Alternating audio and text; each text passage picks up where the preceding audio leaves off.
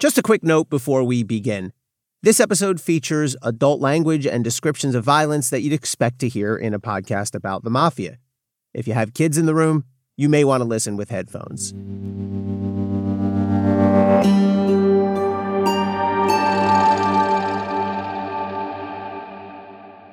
November 23rd, 2003. Springfield, Massachusetts. It was a Sunday night. A police detective named Maurice Kearney heard the dispatcher's voice over the police radio. The call just came in that we had a shooting down on Winthrop Street. We need a fast ambulance, because the guy was in tough shape. A homicide detective named Thomas Militi also heard the dispatch. Al Bruno just took about 8 to the body at the Italian Club on Winthrop Street. I'm like, oh, Jesus. Kearney and Militi raced over. Al Bruno was still there on the ground. He wasn't moving or anything.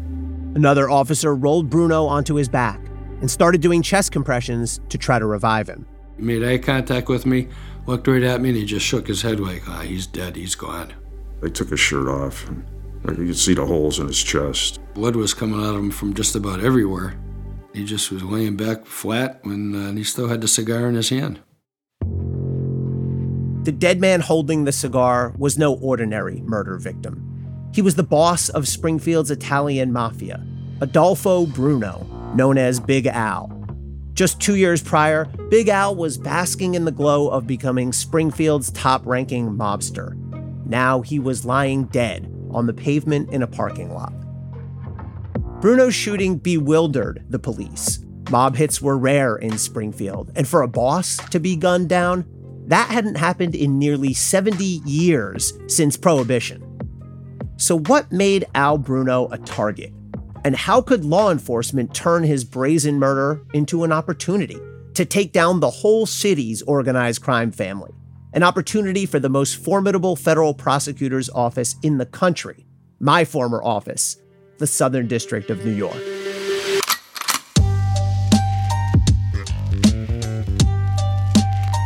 From Cafe and the Vox Media Podcast Network, this is Season 2 of Up Against the Mob, the Springfield Crew. I'm Elie Honig. For 8 years, I was a prosecutor in the Southern District of New York. When I took on this case, it brought me deep into Springfield's criminal underworld, into all of its lies, violence, and lust for power. And we had to use every trick in the book to convince mobsters to break their lifelong blood bonds of loyalty. In the end, Springfield and the Mafia would never be the same. Episode 1. It's Shangri-La up there.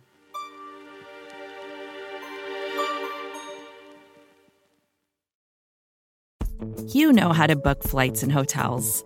All you're missing is a tool to help you plan that unbelievable travel experience. That's why you need Viator. Book guided tours, excursions, and more in one place. There are over 300,000 travel experiences to choose from, so you can find something for everyone. And Viator offers free cancellation and 24/7 customer support for worry-free travel. Download the Viator app now and use code Viator10 for 10% off your first booking in the app. Find travel experiences for you. Do more with Viator. What does it take to be an entrepreneur, and how is it changing in our ever-evolving business landscape? This is Scott Galloway, host of the Prop G podcast and an entrepreneur myself. Right now, we've got a special 3-part series running all about the future of entrepreneurship. We're answering your questions on work-life balance, how to raise capital for your business, and more. Because when you're an entrepreneur, it's always important to look ahead at what's to come. So tune in to the Future of Entrepreneurship, a Prop G Pod special sponsored by Mercury. You can find it on the Prop G Pod feed or wherever you get your podcasts. There's only one guy who can take us inside Al Bruno's story. He was there for Bruno's rise and fall, and in fact, he played a pivotal role in both. That's Anthony Aralotta. I got to know Al Bruno from growing up, being a young kid. Bruno dressed good, he smoked cigars, he was just a flashy type of a gangster. Anthony Aralotta grew up in Springfield in the 1970s. The place had seen better days. Like many manufacturing cities in the Northeast, a lot of factories closed and many people lost their jobs. But not Aralotta's family. My father was a hard worker. He was like a mini Costco before Costco. This was going back in the 70s. And Did he have a store? yeah, he had a fruit and produce store. Where was it? It was on Bay Street in Springfield. You had honeydew melons, pineapples, oranges, lemons. It goes on apples, pears, grapes, and bananas. And then especially when the wine grapes came in, forget about it. As soon as you opened the doors, they were fighting to get in at 8 o'clock in the morning. And this is how the young Aralotta first came to know Al Bruno.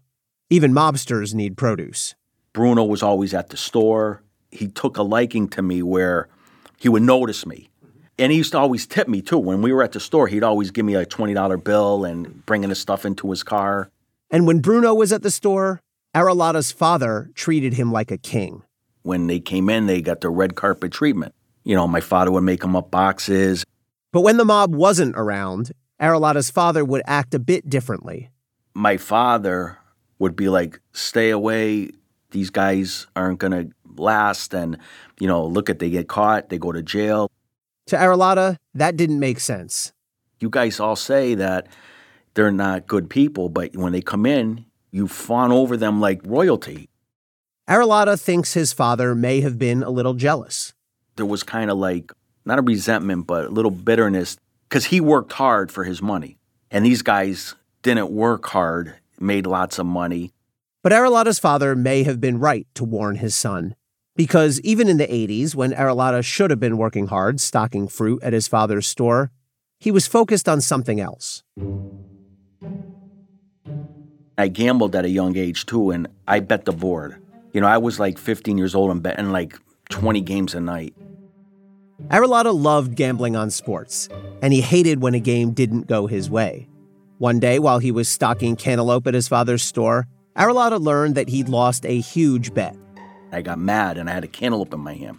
So when I was going back to put the cantaloupe back to where the cantaloupes go, I flung it. I threw it really hard. There was a customer on the other side, and the cantaloupe went over the backstop, and it hit this older man right in the belly. He had a fat belly and went boom, and his belly started shaking. I said, oh. But the man didn't accept an apology. He marched straight over to Aralotta's grandmother, who was working as a cashier. He says, that little kid just hit me with the cantaloupe. She goes, so what are you looking to do? Put a claim in? What are you looking to sue? There's nothing wrong with you. Yeah, like she said, there's nothing wrong with you. And you know how the customer's always right? Not in that store. Aralotta's mischief didn't end at the cantaloupe crate. I love getting in trouble. I love causing trouble. Then I love the street stuff. But Aralotta's father didn't love it so much. He says, you're not hanging around with these fucking bums. He goes, you got to work in life. Aralotta didn't want the workday grind like his father. He wanted easy money. So when he was in high school, he stopped stocking spinach at his father's store and began selling a different type of green. I started selling marijuana. I'd build up a bankroll of like, say, $200,000. The money was piling up. But like Aralotta's father warned, easy money comes with risk. In 1990, when Aralotta was 21 years old, he was driving around with some friends, and he got into an argument with a group of people in another car. And we had a gun in the car, and we're being stupid, and we shoot the gun out of the car or whatever. At the person or just up in the air?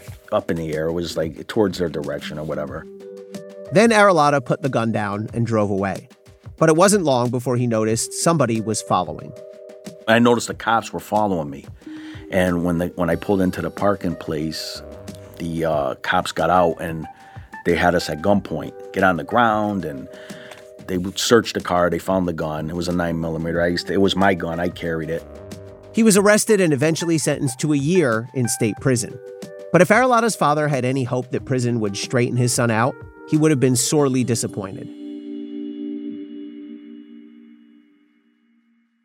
How did you do in prison? Was it hard for you? Were you fine? It was the best thing that happened to me. We had a lot of fun.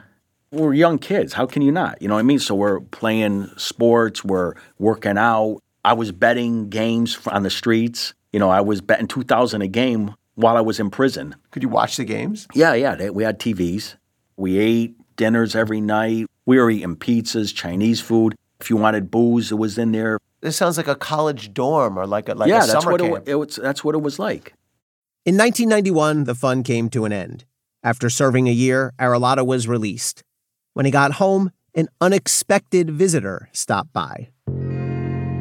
Bruno came to my house and, he came up, he hugged me, he kissed me, he said, "What are you doing?" Al Bruno knew Arrelotta had been to prison. He wanted to talk about the gun. That's when he said, "You were carrying a gun. What do you need a gun for?" Blah, blah, blah. They talked about what Arrelotta wanted to do with his life. Did he want to keep working at his dad's produce store? Then finally, Bruno revealed the real reason he came to visit. That's when he says, "Why don't you come work for me and be with me?" Bruno wanted Arrelotta to become a member of his crew and an associate of the Springfield Mafia. Arrelotta was honored. I reacted good with it. I thought it was like a good feeling for me.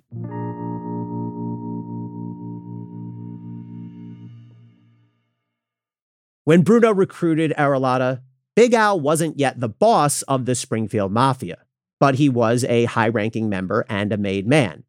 Being made means you took an oath of silence called omerta, and you're an official member of the secret mafia society, La Cosa Nostra. So Bruno began showing his young protege the ropes. Arrelotta quickly learned that the Springfield Mafia, or the Springfield Crew as some call it, had between 6 to 12 made guys. Each made guy was in charge of a group of associates who helped them run their rackets and make money. The Springfield mob wasn't as large as New York or Chicago, but considering the city's size, it had an enormous presence. And of course, Bruno taught his new recruit how the mob's rackets worked. He's involved in everything. Everything. You name it. Loan sharking business, a numbers business. That's another one, a numbers business. Kind of like a weekly lottery, but illegal. And then the sports gambling. We started our sports gambling business. That was what Bruno was known for. Back then, sports gambling was illegal in Massachusetts. And for the mob, illegal activities made great business opportunities. Thousands of bettors in our area, money coming in to 40 different bookmakers. You're talking multi-million. And those rackets were just the beginning. Do you have any sense, even a rough estimate of just how much money, just total revenue, the Springfield rackets were bringing in?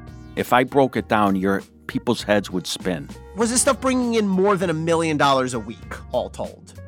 Oh, no question about it. Of course, the mob doesn't keep detailed financial records. But in my experience prosecuting the mob, these rackets are huge moneymakers.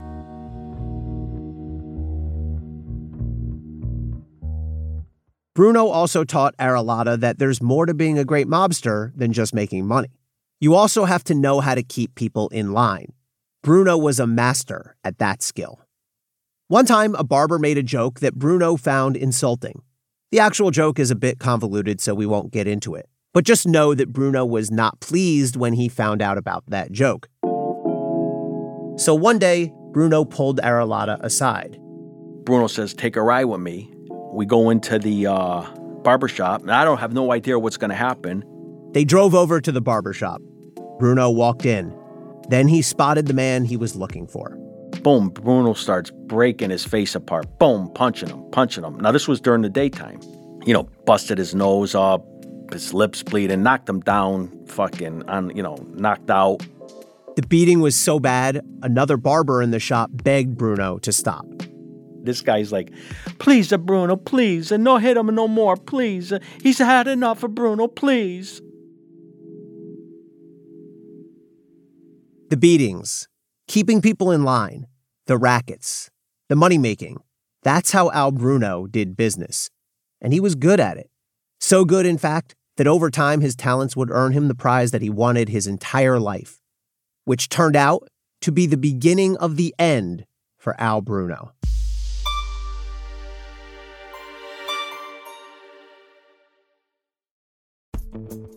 Vacations can be tricky. You already know how to book flights and hotels, but now the only thing you're missing is, the actual travel experience. Because is it really a vacation if you're just sitting around like you would at home? You need a tool to get the most out of your time away. That's where Viator steps in. You can book guided tours, activities, excursions, and more in one place. to make your trip truly unforgettable. Viator has over 300,000 travel experiences to choose from. Everything from simple tours to extreme adventures and all the niche, interesting stuff in between. So you can plan something that everyone you're traveling with will enjoy. Real traveler reviews give the inside scoop from people who already been on the experiences you're considering, so you can plan with confidence. Free cancellation helps you plan for the unexpected. And 24/7 customer support means you can travel worry-free. Download the Viator app now and use code Viator10 for 10% off your first booking in the app. Find travel experiences for you. Do more with Viator. What does it take to be an entrepreneur, and how is it changing in our ever-evolving business landscape? This is Scott Galloway, host of the Prop G podcast and an entrepreneur myself. Right now, we've got a special 3-part series running all about the future of entrepreneurship. We're answering your questions on work-life balance, how to raise capital for your business, and more. Because when you're an entrepreneur, it's always important to look ahead at what's to come. So tune in to the Future of Entrepreneurship, a Prop G pod special sponsored by Mercury. You can find it on the Prop G Pod feed or wherever you get your podcasts. Before we go any further, I should explain something. The Springfield Crew is not independent. They're a faction of one of New York's 5 mafia families, the Genovese crime family, maybe the most famous of all. You've heard of The Godfather? Marlon Brando's character was inspired by a real-life Genovese crime boss. Typically, the Genovese family doesn't behave like your average mobsters. They're not flashy and flamboyant like John Gotti. Instead, they're secretive. They don't like attention. As a former organized crime prosecutor, I can tell you firsthand that the Genovese family is way more elusive and smarter than your typical gangsters. In our office, we half-jokingly call them the Ivy League of the Mafia. The Springfield Crew is an outpost of the Genovese family. If a big decision is made in Springfield, the New York bosses have the final say, including choosing the leader of the Springfield Crew. And in 2001, nearly a decade after Bruno recruited Aralata, they were about to select a new one. The current Springfield boss was getting up there in years, and the Genovese family felt it was his time to retire and make way for new leadership. They picked Al Bruno. For Big Al, it was a dream come true. His whole life, he's been telling people he's going to be the boss. That's what he wanted. He wanted to be the guy. The official handoff occurred during a party at a restaurant that Bruno owned. A couple of top-ranking Genovese bosses drove up from New York to officiate the event. Towards the end of the party, one New York boss gathered all the members of the Springfield Crew around Bruno, and he told them, "From now on, you guys listen to Bruno. He's the boss now." And you could just tell Bruno was like shaking. You're not nervous shaking, but like he was trembling of excitement. You know, you could just see it. Like he was so happy. It was probably the best day of his life. Then, one by one, each member of the Springfield Crew walked over to Bruno, took his hand, and kissed it like he was a newly crowned emperor. He was like high on the best drug you could actually get your hands on. I mean, he was just like Superman.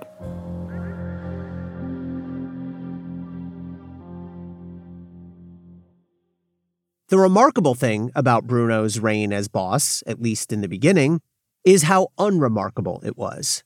It wasn't like the Wild Wild West or anything in the Springfield area.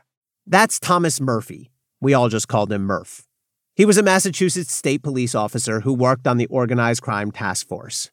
It was just kind of a routine, orderly system of these made guys running their rackets.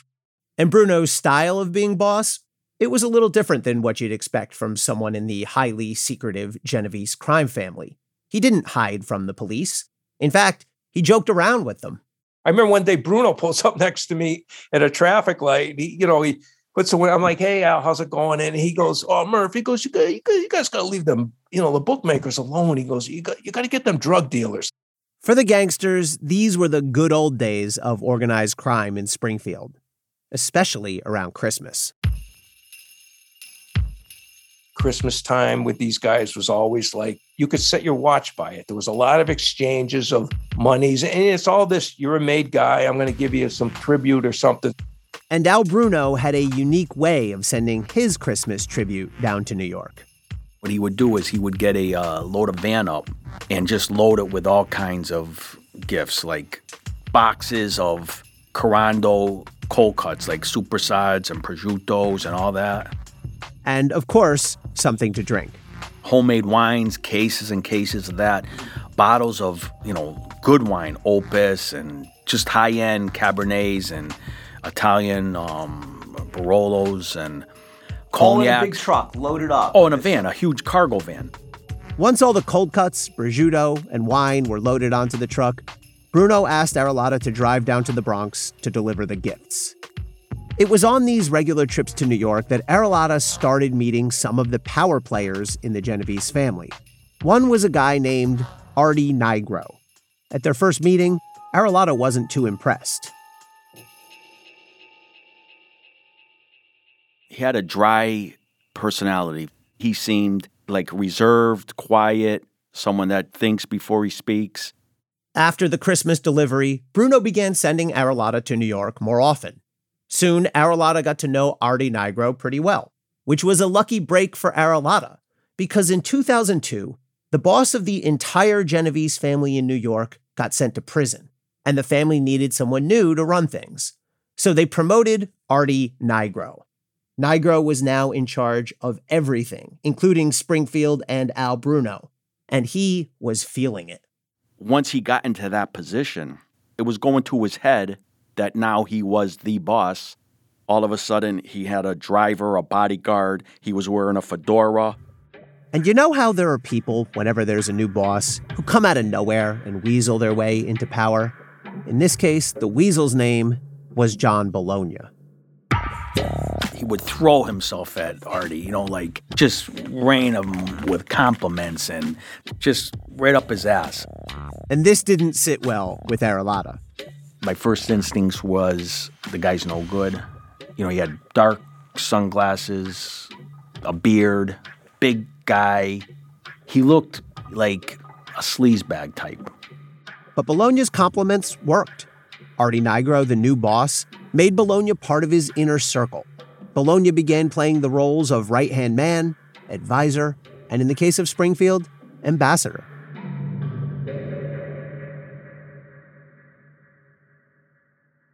Artie Nigro instructed Bologna to visit Springfield every weekend. First, it was to collect a debt from someone nearby. Then it was to deliver messages that couldn't be said over the phone.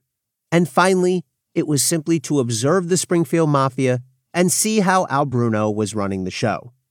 And whenever Bologna visited, Arulata was often stuck with the job of showing him a good time. He came up with a crew of guys, I got along good. We all had a fun time when we went out. For me, it was just another night out, another good time, and that's how it started off.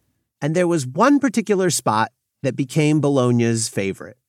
And he was demented when it came to women. When he saw the Mardi Gras, he was like a kid in a candy shop. The Mardi Gras strip club in Springfield has been around for decades and fancies itself as a premier destination, as you can tell from this recent ad. Whether you're looking for the perfect location for a bachelor party, birthday, or just a guy's night out, you will get a once-in-a-lifetime experience at the Mardi Gras Club. It's a block-size strip club, 4 floors, but it's huge. We have everything you desire to let you have fun, relax, and unwind. It seemed like every time John Bologna came to Springfield, he'd wind up at the Mardi Gras. The first time I laid eyes on Bologna, that was it, the Mardi Gras. Officer Murphy again. And there he is, over at a table with these guys. And I know the guy's with him. And I'm like, are you kidding me? That was my first. He's got the sunglasses on. I'm like, look at this jamoke. Describe what JB looked like physically for us. I would put him like mid-60s, big giant boiler, like a big gut. He literally would wear these shirts with these wild floral patterns on them. And it'd be 11 o'clock at night in a dark nightclub. And this dude would have on these sunglasses, smoking a big giant cigar. It was just crazy. But after a few visits, Bologna wasn't just visiting the Mardi Gras for entertainment. Here's Arulata. he was posting up right up by the front door. And what he was doing was counting people coming in. So he was clocking the place for a few weeks. Bologna used that number to calculate how much money the club was making off the door each night. Apparently, it was a lot. At least that's what he told his boss, Artie Nigro. He was poisoning Artie's head. We had gold up here. So he was trying to direct everything from here to New York so Artie could have gold. John would say, if you're the boss and Springfield's a faction, well, this all belongs to you. Bologna wanted to endear himself to his fledgling boss. And in the mob world, you do that by making him money. So Bologna gave his boss a suggestion. My impression was he went back to New York and he said, like, this is like Shangri-La up there. We got to get some of this money coming back to New York. They need to be taxed. Taxed, as in forced to pay a monthly tribute to the boss of the Genovese crime family. And Artie Nigro agreed. He was the boss. The Springfield rackets were his rackets, and they should pay tribute. So he instructed John Bologna to extort more Springfield businesses, not just the Mardi Gras, but every mob-adjacent business in the city, including one of Aralotta's partners. So John sees him and he wanted to shake him down. He goes, who's that? I go, that's my partner in the club. He goes, tell him to give you $500 a week. I go, I'm not telling him to give me $500 a week. I go, he's my friend. He goes, you got no friends. All your friends are down in New York. Pretty soon, even the police were hearing about Bologna. The few sources we had, the alarm bells went off. I mean, extortion payments went through the roof. Some of Bologna's extortion victims were also police informants. Everybody was abuzz about this guy. We were getting inquiries like, are you guys aware of this? Almost like kind of tattling on, you guys got to get rid of this guy because he's rocking the boat up here. He's destroying, the Shangri-La system that's been in place, if you will. But no one was more upset by the extortions than the Springfield mob boss, Al Bruno. Springfield was his city. Bologna was just an unwanted visitor from New York doing things behind the Springfield boss's back. Bruno was getting upset. The conflict reached a boiling point over the Mardi Gras strip club. The club was already paying a small monthly tribute to Bruno. Bologna wanted to divert the payments to go straight to New York. Plus, he wanted double the money. Bruno wasn't having it. One day, Bruno decided that he and Aralotta needed to meet with the Mardi Gras owner to settle things. Bruno told the guy that he was the boss of Springfield and that any demands from Bologna should be ignored. The owner was skeptical. Well, how can you protect me when John Bologna comes up and he says, I have to pay him $1,500 a week? Who do I listen to? Then Bruno turned to Aralotta and said, tell him who the boss is and tell him who to listen to. With Bruno standing right next to him, what's Aralotta going to say? Bruno's the boss. Yes, listen to Bruno. Then on the weekends, Bologna would bring Aralotta back to the Mardi Gras and would tell the owner the opposite.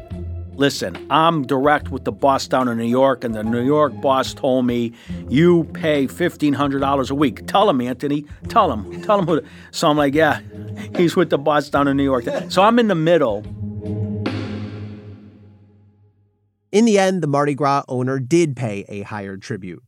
But Bologna didn't like that Bruno stood in his way, and he made his feelings known to Artie Nigro. John Bologna was telling him all bad things. Bruno did this, Bruno did that, Bruno's making a ton of money, he should be giving it to you. So that's what really started souring Artie against Bruno. Artie Nigro came up with a plan to undermine Bruno and reassert his dominance. He could weaken Bruno by poaching his underlings, convince them to shift their loyalty away from Bruno and over to him. He started with Aralotta. So that's when I started getting closer to Artie. So how often would you come down to New York around this phase and meet directly with Artie? Did you start doing that more? I would say once a week, once every 2 weeks. On your own, you're meeting with Artie? Yeah. At one of these meetings, Artie Nigro gave an order that was a bit of a shock. A guy in a union that Nigro controlled was giving him a problem, so he ordered Aralotta to handle it. I asked him, what do you want to do with this guy? And that's when he said, kill him. Aralotta had never killed anyone before, and he couldn't know it at the time, but this assignment would set off a cascade of events that would strain his loyalty to his boss, Al Bruno, and throw the Springfield mob into chaos, eventually setting him on a collision course with my office in the Southern District of New York, where we'd try to get him to do something that you'd never imagine a hardcore mobster like Anthony Aralotta would do. Flip. He said they're going to want bodies. I said, okay, well, I know about bodies.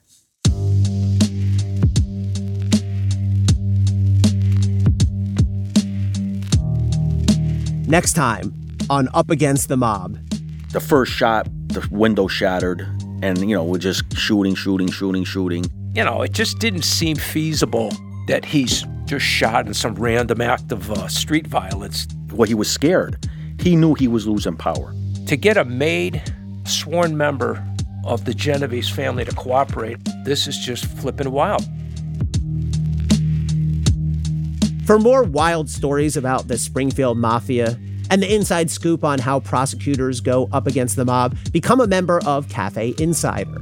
For a limited time, you can get 40% off on your first year of annual membership. Head to cafe.com/mob and get access to all exclusive Cafe content. That's cafe.com/mob.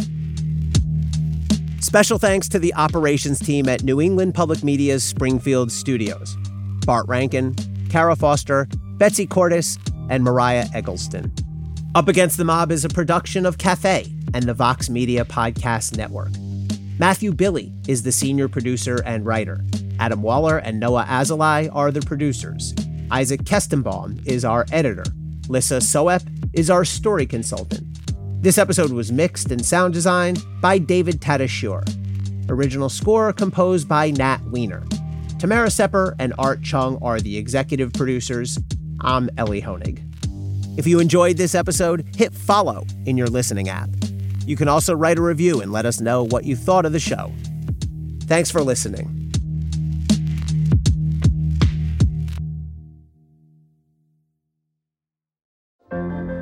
What does it take to be an entrepreneur, and how is it changing in our ever-evolving business landscape? This is Scott Galloway, host of the Prop G podcast and an entrepreneur myself. Right now, we've got a special 3-part series running all about the future of entrepreneurship. We're answering your questions on work-life balance, how to raise capital for your business, and more. Because when you're an entrepreneur, it's always important to look ahead at what's to come. So tune in to the Future of Entrepreneurship, a Prop G Pod special sponsored by Mercury. You can find it on the Prop G Pod feed or wherever you get your podcasts.